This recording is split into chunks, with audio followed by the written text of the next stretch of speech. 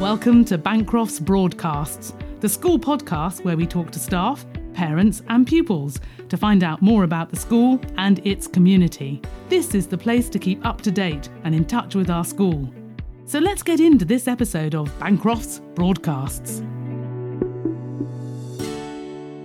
Antonia Fryer-Green is Director of Learning Strategy at Bancroft School, and Claire Everett-Ellis is Exams Officer at the school. Together, Antonia and Claire will explain how children can best prepare for exams and how sometimes allowing space and time to relax can be just as important as time spent revising. So I'm joined today at Bancroft School by Antonia Fryer-Green and Claire Everett-Ellis. Hello Antonia, hello Claire. Hello, Claire. Hi. Now, I'm looking forward to hearing some of the ideas and advice that you may have for parents and children. But to get us started, I'd just like to know a little bit more about yourselves. Antonia, could you tell us your role at Bancroft's? Yeah, so my role is Director of Learning Strategy. I've been at the school for 12 years now and done various different roles. And this is a relatively new role. Having been head of learning support, my new remit is more of a whole school approach.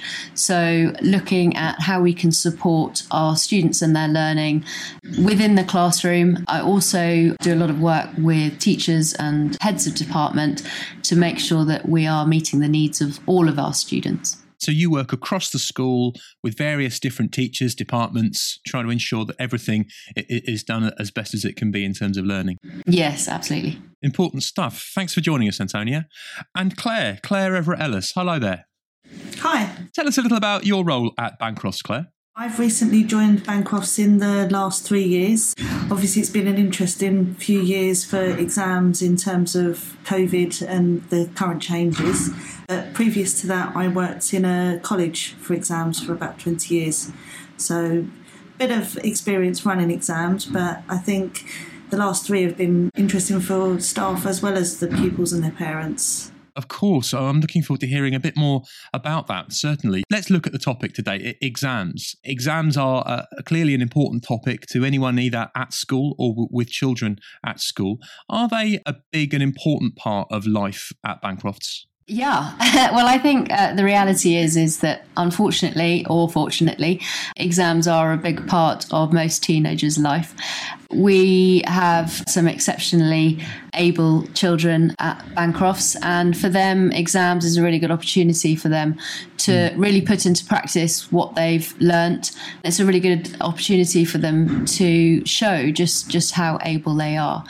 Obviously, with that, students, I think all over the country and all over the world do get stressed with exams and often place an enormous amount of emphasis on the outcome. And that's actually often driven by the students and their families rather than us as a school. But as I said, they are a part of school, and so they do become a particularly big thing, especially in fifth form for GCSEs and A-levels for upper six. That's an interesting point, that about where the emphasis or where the pressure comes from in terms of exams. What's your view, Claire? It's been a bit of a learning curve for me, actually, coming to Bancroft's, because I've worked in FE before, which is obviously students there. It's a different parameters, and students that tend to go to colleges don't do so well at school. Coming to Bancroft's, it's been, the students do see them as a be-all and end-all, and sometimes they do put quite an undue pressure on themselves to achieve highly when they are already on that trajectory, as they say. And, the students are, doing well, and we give them the support to get them through their exams. But obviously pressure to, I think, sometimes get on the right courses, the right university placements, can sometimes put them in a position that they feel they need to do a little bit better. Right. Competition can sometimes be a factor. It's nice to be competitive, but I think sometimes putting too much pressure on yourself can be a bit unfortunate. So it sounds like you're both giving us a message that exams are important, exams are useful, but you think sometimes the pressure that's felt by children around exam time may not always be helpful. And if we can look at that perhaps we can be of some use. So in the last 3 years, we've noticed that change. Pupils haven't had any exams, so our current upper six missed their GCSEs due to them being cancelled because of COVID. They have had some internal exams, which are very mock-like. They've had internal marks, but this will be the first year that they've actually done public external exams. I think children across the country, not just our own children, are going to be a little bit more nervous because they haven't had that experience. So I think that's been a factor in a bit more stress this year. I'm not sure if Antonia would agree. Well, I'd like to maybe get some advice from the two of you about how children and parents can maybe approach exams with a healthy and constructive frame of mind, how they can get the most out of it without feeling too stressed or feeling too much pressure. Is revision still that important thing that a lot of us may remember it as? Is that process of revising and preparing for an exam still a key part of what goes on? Yeah, I mean, I think the key word there is preparation. I like to see exams as the final point in a process. And if you do prepare effectively, then exams should actually be a relatively enjoyable experience.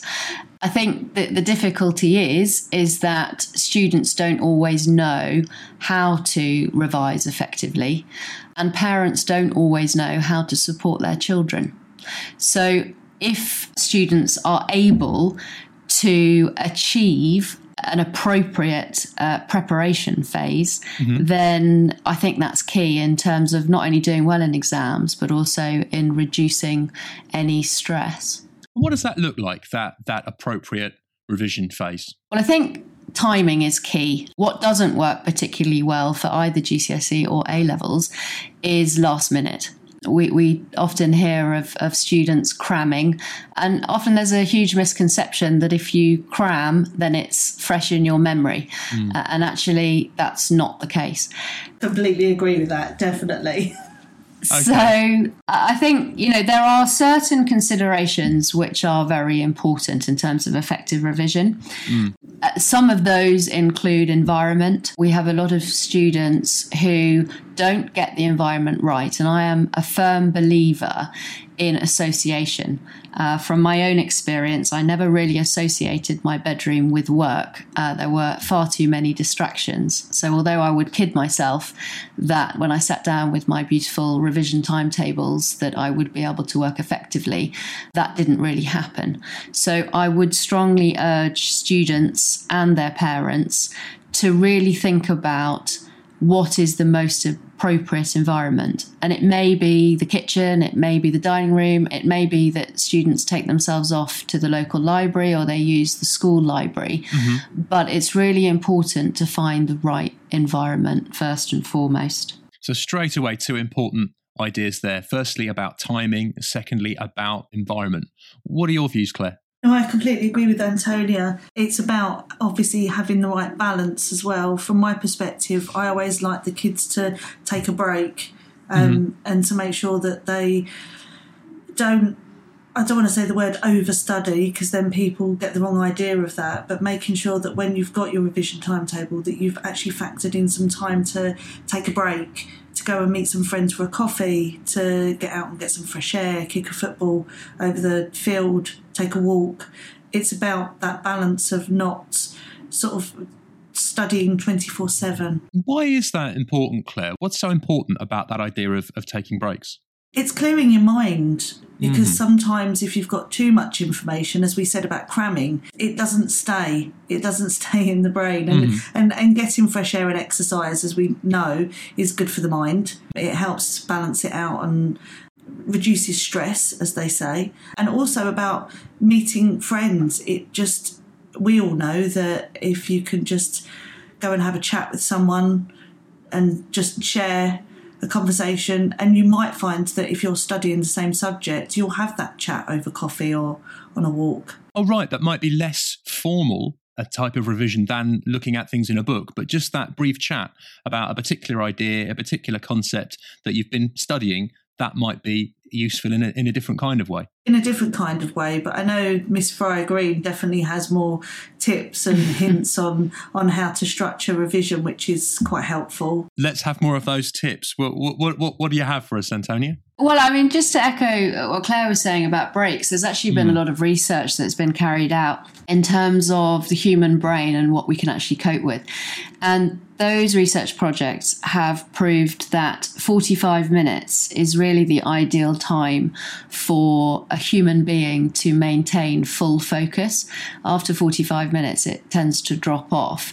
And within that, they have showed that a 15-minute break, and they call it productivity's golden time. Okay. So it's long enough for the brain to disengage and to feel refreshed, but not long enough to lose focus and derail. So that's quite a handy ratio for us then, isn't it? Within an hour, we're saying 45 minutes of study balanced with 15 minutes of taking a break. That's a healthy way to approach it. Yeah, absolutely. And, during the day, we very much recommend that students do that 45 minutes.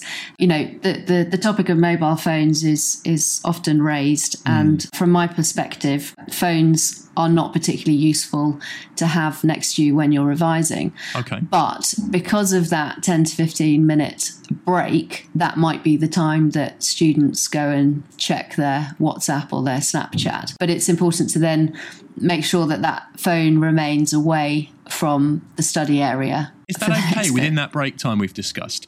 Finishing my 45 minutes, turning to my phone, as opposed to possibly going for a walk or doing something else, is that something that's part of that mix that's okay? Yeah, I think it's absolutely fine as long as students are then, and this is where parents come in terms of supporting students with making sure that 15 minutes doesn't then become 20 minutes or 25 minutes. Right.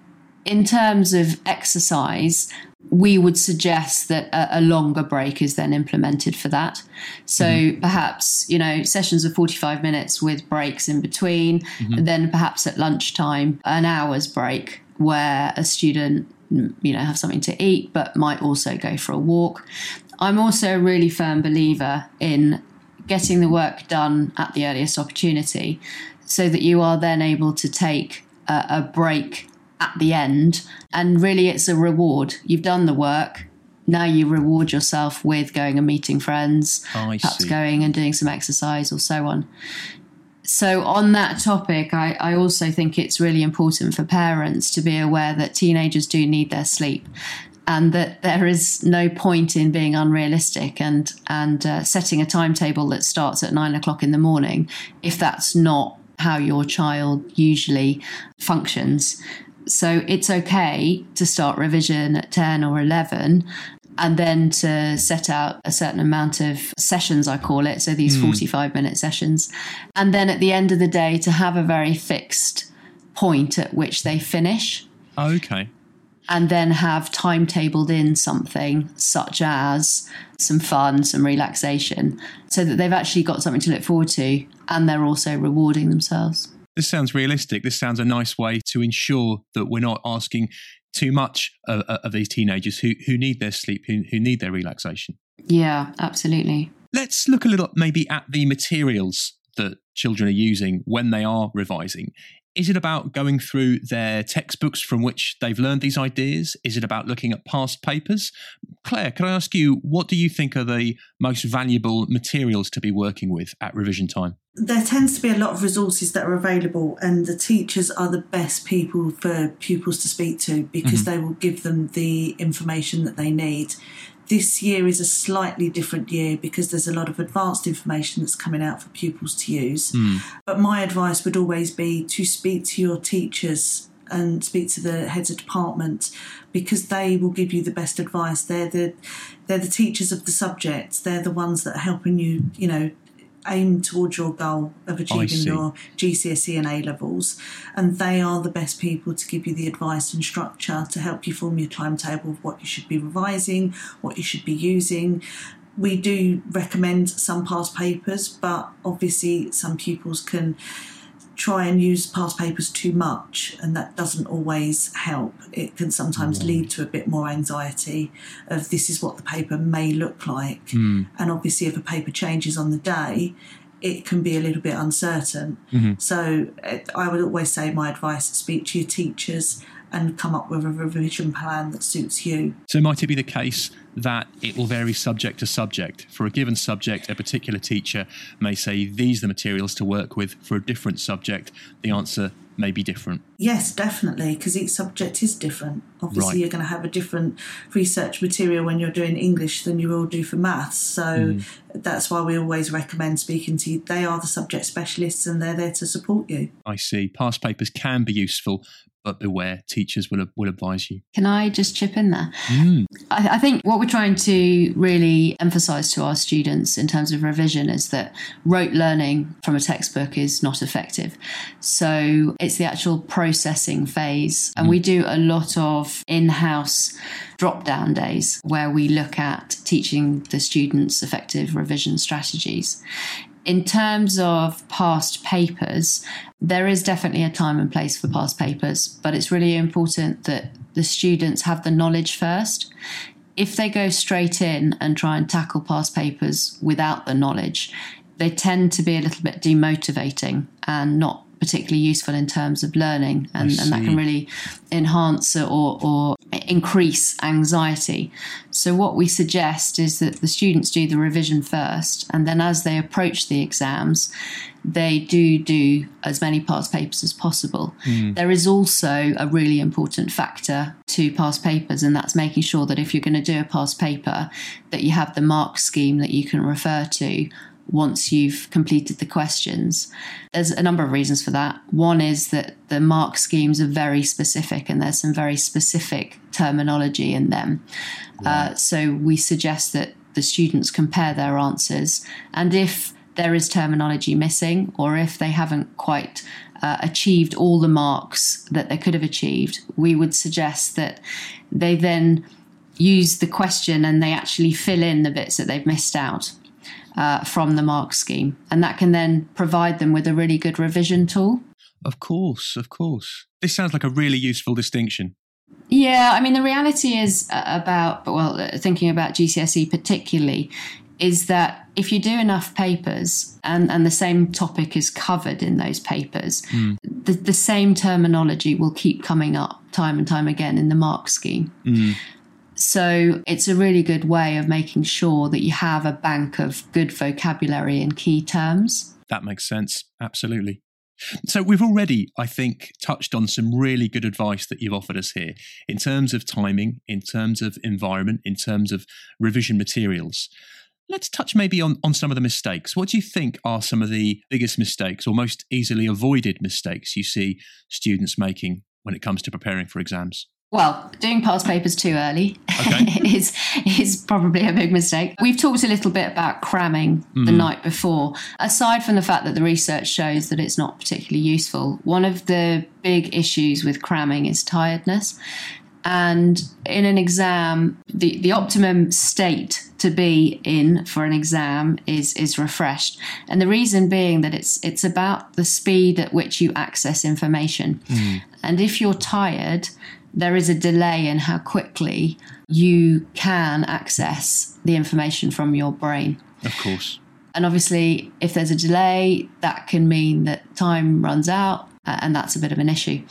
So being refreshed and not being tired is really key, and that can really alleviate stress and panic. I think we can relate to that. Claire, what are your thoughts around the mistakes that you sometimes see students making? Well, see, mine is not so much focused on, I suppose, the preparing before the exams, on the revision side of things. Mine's very much, I suppose, focused on things that happen during the actual exam process. So, such as, as Antonia said, making sure you get a good night's sleep the night before, so you're well rested, making sure that we are all nervous. We get nervous. I have to admit, I actually get really nervous on exam days, though I'm preparing them for the students. Right. So I actually try to do the same things that I would recommend to the students.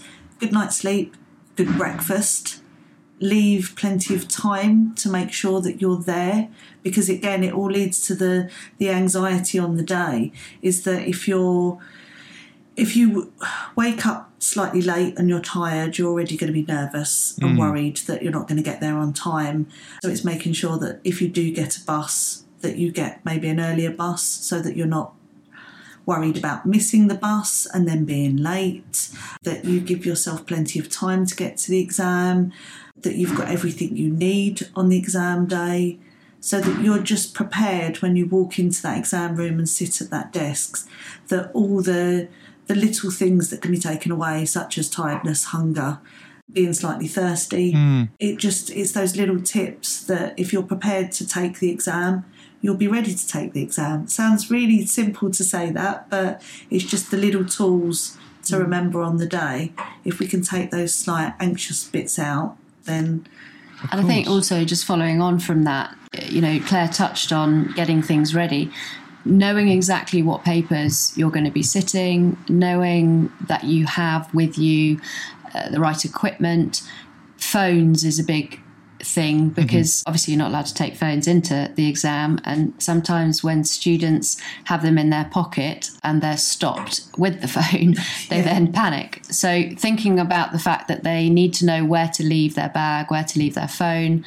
Watches, Apple watches and smart watches are not allowed. Of course. So just really preparing and sort of running through in their head what they need to do prior to actually lining up ready for the exam is really useful, because that can really alleviate stress.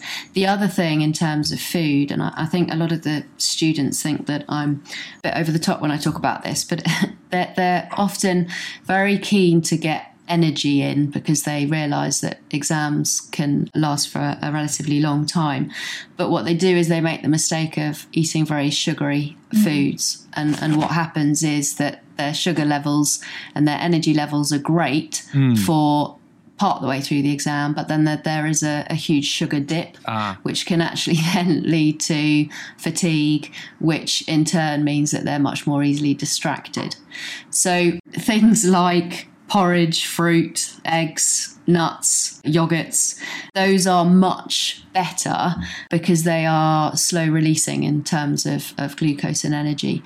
And it just means that they can actually maintain their energy for the duration of the exam rather than having these peaks and troughs.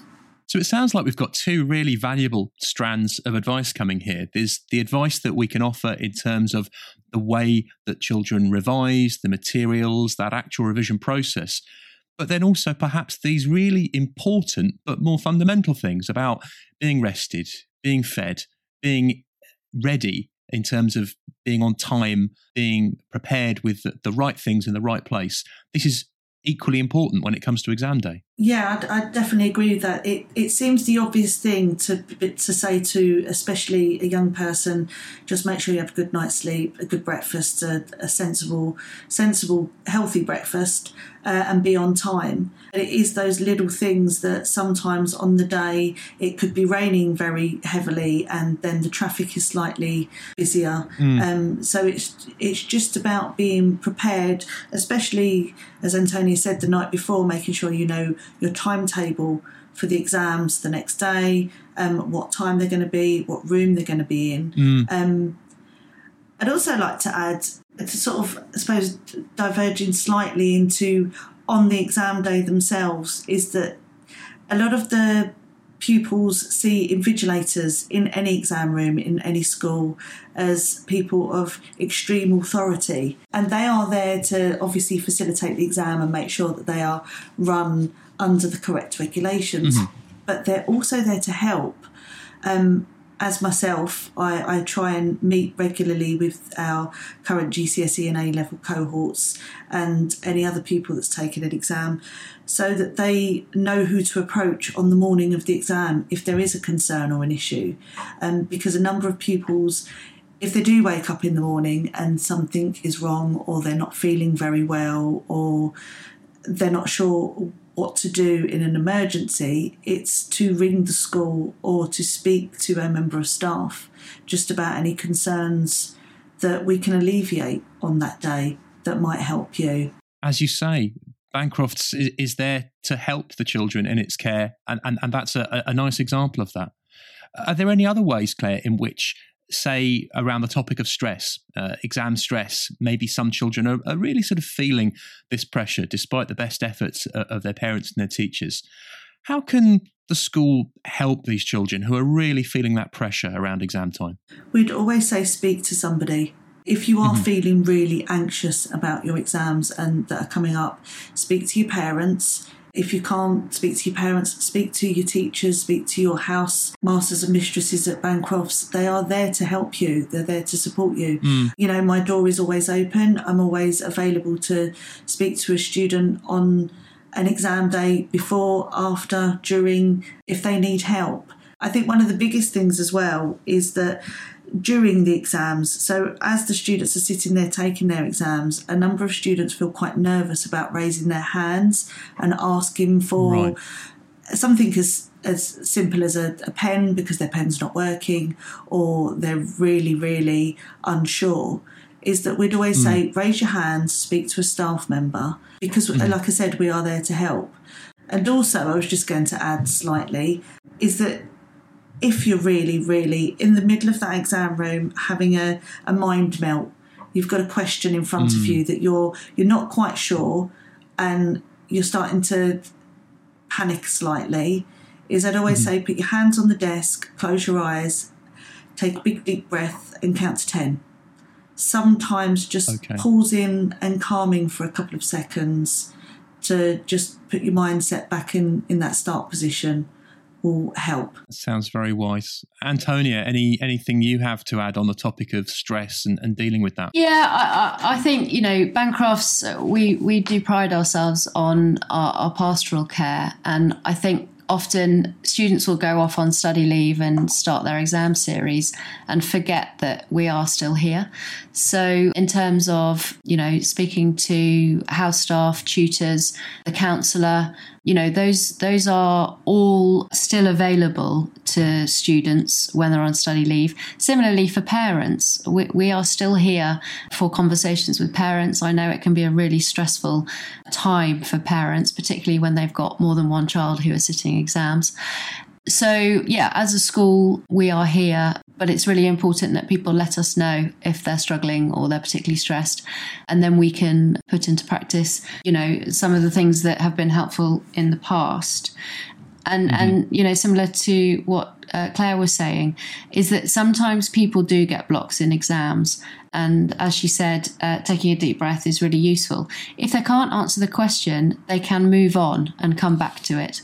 I have seen in the past students who have almost seemed to have come to a standstill because they've got stuck on a question. It's really important to remember to move on and to do the questions that you can do, because there usually is time to come back and complete the question that you weren't able to do. And often by the time you come back to it, actually, you've been able to access the information more readily. Of course. A really simple but valuable strategy. Yeah. Can I just say one more thing that I haven't mentioned? And in terms of revision, we talked a little bit about the sort of right environment and where is a good place and when is a good time to revise. The other key thing that I think students take for granted is the importance of organisation. I've seen lots of students whose desks are just full of paper and full of books. Actually, having an organised workspace is really fundamental to good revision. Okay. So I would always suggest that at the end of a revision period, that students tidy their desks up so that when they then go back for the next day of revision, that they're starting with a nice clear space. And there's a couple of reasons for that. An untidy desk actually does increase stress, but it also wastes time in terms of trying to find the right materials. And it's also quite easy to procrastinate when you have a lot of stuff to look through. Of course. I think we all recognise that. Yeah, and I think for parents, it's something that's quite easy for them to get involved in terms of supporting their children. So actively encourage them to put their books in an orderly fashion. I use the sort of magazine racks, sort of one for each topic or each subject rather. And then it's just very easy to pull them out and then put them back again. The other thing is light, which I haven't mentioned. And if a child tries to study and it's too dark, it can put a real strain on their eyes, which then leads to tiredness. But on the opposite side, if it's too bright or it's artificial light, then you can almost overstimulate your brain and that can give you headaches. So what we suggest is to get as much natural sunlight as possible. Okay. So if at all possible, sitting near a window or under a skylight, if that's possible, that can actually be really beneficial. That is very useful indeed. Absolutely. So, Antonia, Claire, you've given us so many useful ideas to consider here in terms of the preparation for exams and things to think about on exam day itself.